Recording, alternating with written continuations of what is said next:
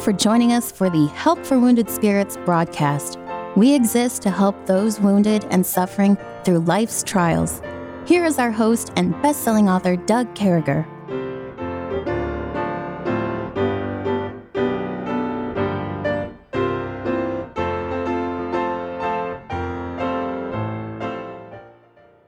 Great to be back with you, folks. We certainly hope this finds you well and in the arms of our Lord and Savior, Jesus Christ. Still sitting 4 feet from me is Kevin, here in South Carolina, living the good life in God's country. What's going on, Kevin? Man, I'm excited to be here. I wish my home were here. In more ways than one, it's not a bad place to live at all. But my home on wheels is in the factory, or awaiting the factory to open up a bay for it to go in, where it was born and actually have its repair done. A rebirth, if you will. Yeah, that'd be good. So if you guys don't remember, Kevin's coach, his home, he's got a big slide out that really encompasses one whole side, kitchen, bedroom, bathroom. I mean, it slides out. It really makes his home into a beautiful home, something that's where he lives. And this thing started eating up things and not opening right and not shutting right. Really, he was thinking it was a motor thing just 4 or 5 months ago. Then it got to the point where he realized it's a track thing. And by God's grace, Kevin had the foresight and the knowledge to, I'm close to where they built this thing. That's where I need to take it back. So they're literally having to take the slide out off, build a new floor. I tell you all that because I don't want Kevin to tell you all this. I want to ask you, if you're in a position where you or your church can help out a little bit, this is a pretty major expense. So if you go out to woundedspirits.com and you pick on a list of missionaries, Kevin Robb's name there, and you want to give some bucks, you will get 100% tax-free donation receipt for that. If you can help out, we're thinking this is going to be more than $16,000, folks. Now, I know you're thinking to yourself, well, this coach is worth much more. It's his home. And it's old, folks. It's just expensive. That's the price of living on the road, working with our military people. Did I miss anything, Kevin? I mean, that's just where we're at, right? No, you said it right. You said it right.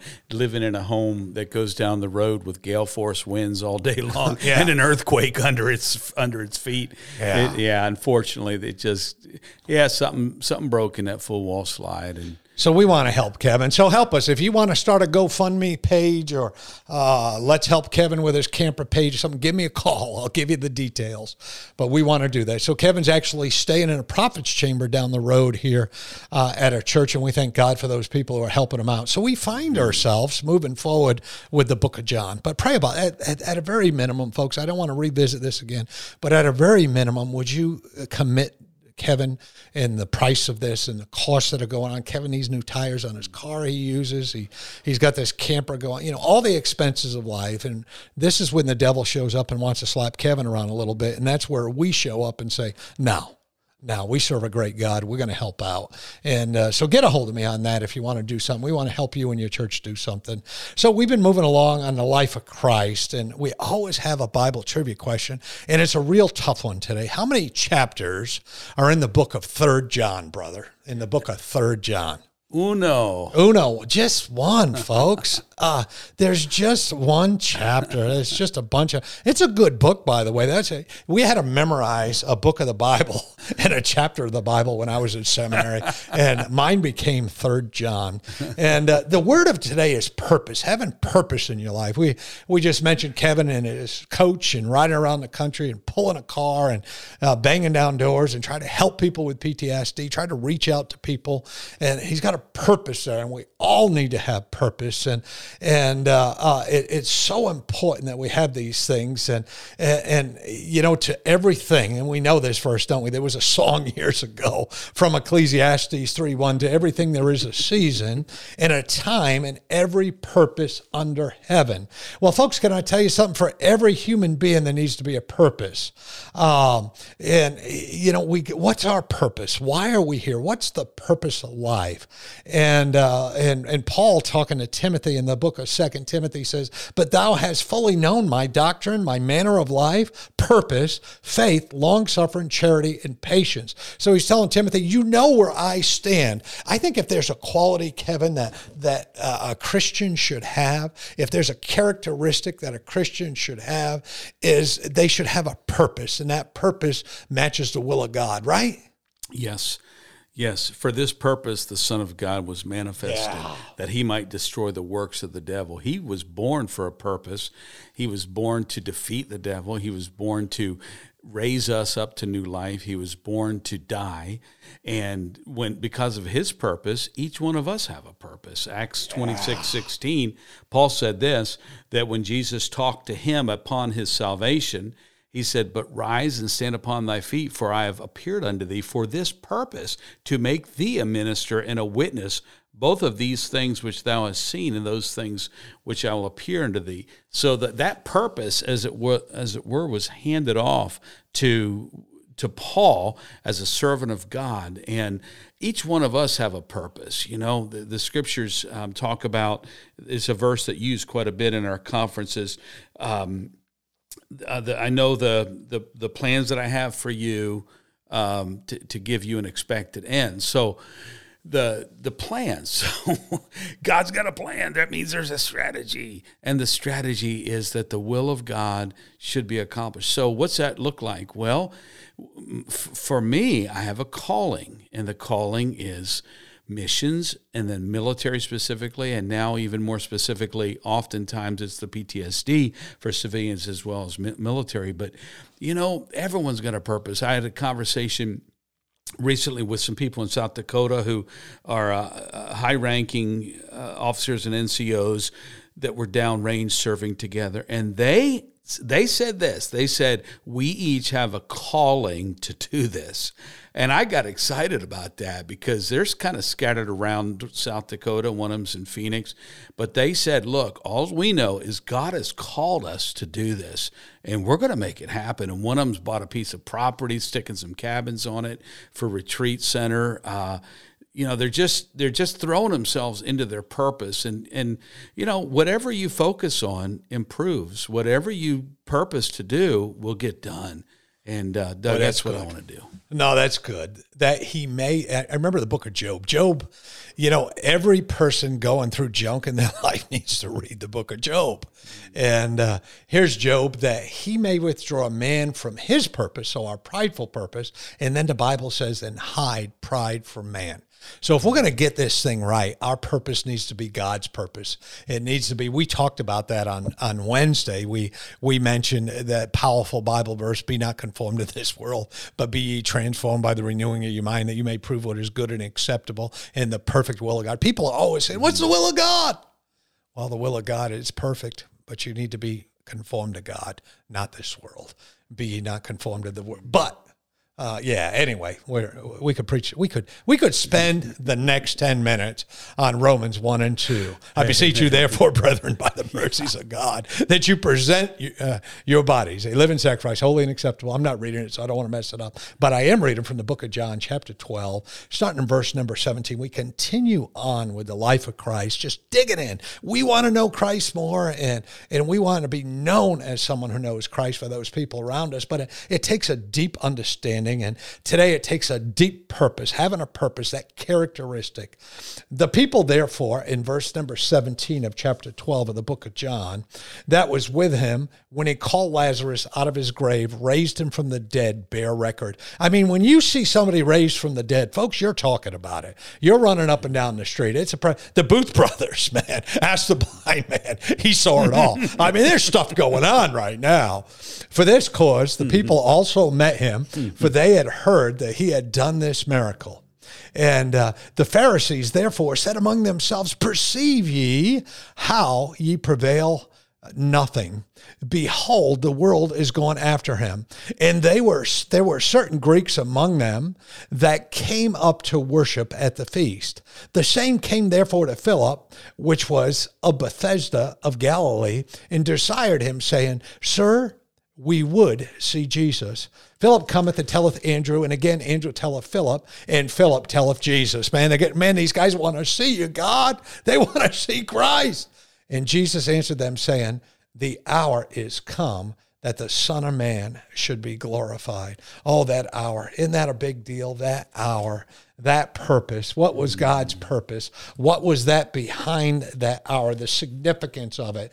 And Jesus responds to these Greeks saying, the hour has come that the Son of Man should be glorified. It alludes to the approaching culmination of this ministry, Kevin, the crucifixion, the change, the putting everything right, dying for Doug, dying for Kevin, dying for blank. You put your name into that, and raising up and being at the right hand of the Father, the significance of the hour, the purpose, and what a purpose statement. I remember when I was in the Army, they'd send me these different leadership schools and stuff, and always right across the top was a purpose statement. Write your purpose statement. And they always gave us like 20 words. And I'd say, this is impossible to write down what my life needs to look like in 20 words. Not anymore.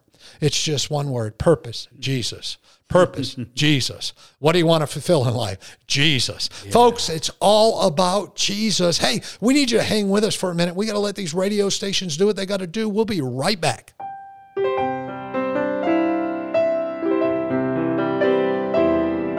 Doug will return shortly.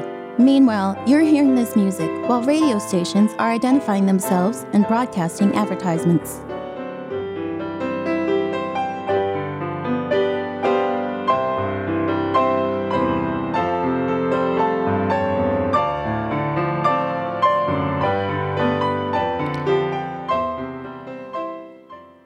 For those of you who listen to the podcast version of this, you don't know how hard it is for me not to start belting out the song. It is well. And it's a lucky day. It's a lucky day that I don't do that. You know, something spectacular is going on here, Kevin, in the background. These non-Jewish people, these Greeks show up, and all of a sudden the ministry's just taken off. The hour, brother. What are you thinking? Yeah, it was that time that Jesus Christ was going to die, and interestingly enough, the height of his popularity preceded by just a few hours his crucifixion. And you know, there's lessons in that. I mean, there's several lessons. One is, he said the Son of Man should be glorified, must be glorified. That hour is here. So when the hour had come that his humanity was going to have to pay the ultimate sacrifice, in other words, he was going to be a sacrificial lamb by his flesh, his body being broken for us. That moment was arriving, and that experience was coming on the heels of some of the greatest things in the world. But in the big picture, it was the target of God on his own Son. And once that target was hit, once the bullseye was nailed and it was done, then God exalted him, the Son of Man, up to the highest position. He was already the Son of God. He was also the Son of Man. He was both. They call that the hypostatic union, both of them 100% together, 100% God, 100% man. And when he was taken up to heaven, then the Bible says he was exalted above all principalities and powers. No more would there be a Son of Man who was made lower than the angels. And so as the height of his popularity increased, there was a dip, as it were, in the big picture of his popularity, when it seems like the Pharisees and narcissists won, but coming out the other side, it came out higher than before. And folks, if you're going through trauma, remember, no matter what someone does to you, they cannot take from you what God has made of you. And what God wants to make of you is something higher than you ever were before. And I can attest, Doug, to the fact that there's some things Satan meant for evil, and I was brought up to, in fact, the worst trauma of my life happened a mere 2 days after preaching in a church in New York, brother, and 3 souls came forward and for salvation. And the pastor was out of town. He was actually in Germany. And so I walked down to the aisle and met those sinners, and he shook my hand, and I got to look each one in the eye and tell them, hey, I'm glad you came. What are you here for? Oh, I'm here to be saved. And they went off and talked to some people and got saved. But that great, I mean, it was like I was on cloud 9, but literally the worst trauma of my life of just difficulty and rejection and so on and so forth happened just like 2 days later. And you just think it's all over. That's what the devil says. It's all over. There you go. I got you. This is my hour, like you said, Doug. But glory to God, his hour is brief. And he had his time in the limelight, and God's time was to shine forth after that. And I just praise God, Doug, for what he's done. Hallelujah. Yeah, and me too. And folks, isn't that what it's all about? You know, we've talked about things on Wednesday. You know, we came in and said priorities. Thursday, we said understanding. Today, we said purpose. And we get to a place, and as we're talking about purpose and what God has done, God fulfilled his purpose. If you need an example, you know, don't look to this world. I was thinking, Kevin, you were saying the worst trauma, the worst thing that happened in your life came after one of the best things that happened in your life when you got to see 3 people saved. And if we're not careful, folks, we will fixate, we'll get stuck on the trauma. And some traumas are worthy of being messed up. Some traumas are worthy of saying, whoa, I screwed this one up. I'm just being honest with you, folks. And some traumas are worth it, but it's never worth your life. You know, who are you giving your life to? Is your purpose about serving God? Is your purpose about growing in God? Now, listen, there's things we've done in our life that traumas hurt us sometimes, and it's not our fault. Traumas hurt us sometimes, and it's our fault. We get in an accident, we do stupid things. Traumas sometimes show up. No matter what the trauma is, you got a choice. Is this going to be part of my purpose in life, or is this going to be my identity? I know people, I have a Facebook friend, and I love the young lady. I love her.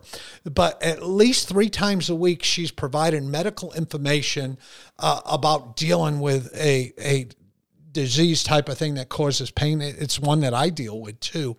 And boy, God's done something in my life that says, well, wait a minute. I don't want to bring these people down. Remember Paul in the book of 2 Corinthians there in chapter 1? I don't want to come to you with heaviness and bring you guys down in chapter 2 there. I want to come to you as a representative of Jesus Christ, our Lord and Savior. And folks, the purpose, I want to come to you. Paul, I'm coming to you. It's about Christ. You know my purpose. You know why I'm here. You know my doctrine. You know what I stand for. You know, we talked about that at the beginning of this broadcast. You know all these things about me. That's why I'm here. Well, folks, sometimes we have to realign our purpose. I told you we would have those crazy classes in the Army. Sometimes we'd bring in these high-priced IBM speakers and the John Maxwell's of the world. John Maxwell's a great man. But more from a secular perspective. And these people would come in, and if I called out the name Zig Ziglar, you guys, Carnegie's son, I mean, you've heard the names, the different CEOs and stuff like Covey, that. Franklin Covey. Yeah. And boy, they would come in, and man, they'd fire me up. For 2 days, I'd be bouncing off of walls, reading every Zig Ziglar book I had, the closing of the sale, you know, all these different things. But, you know, when I became a Christian, that purpose statement shrunk from what I want to do, the millions of dollars I want to make, the things that I want to do. And now it's, God, what do you have for me? God, what can you take from this trauma-filled, crazy PTSD life that I present to you? What can you do with this?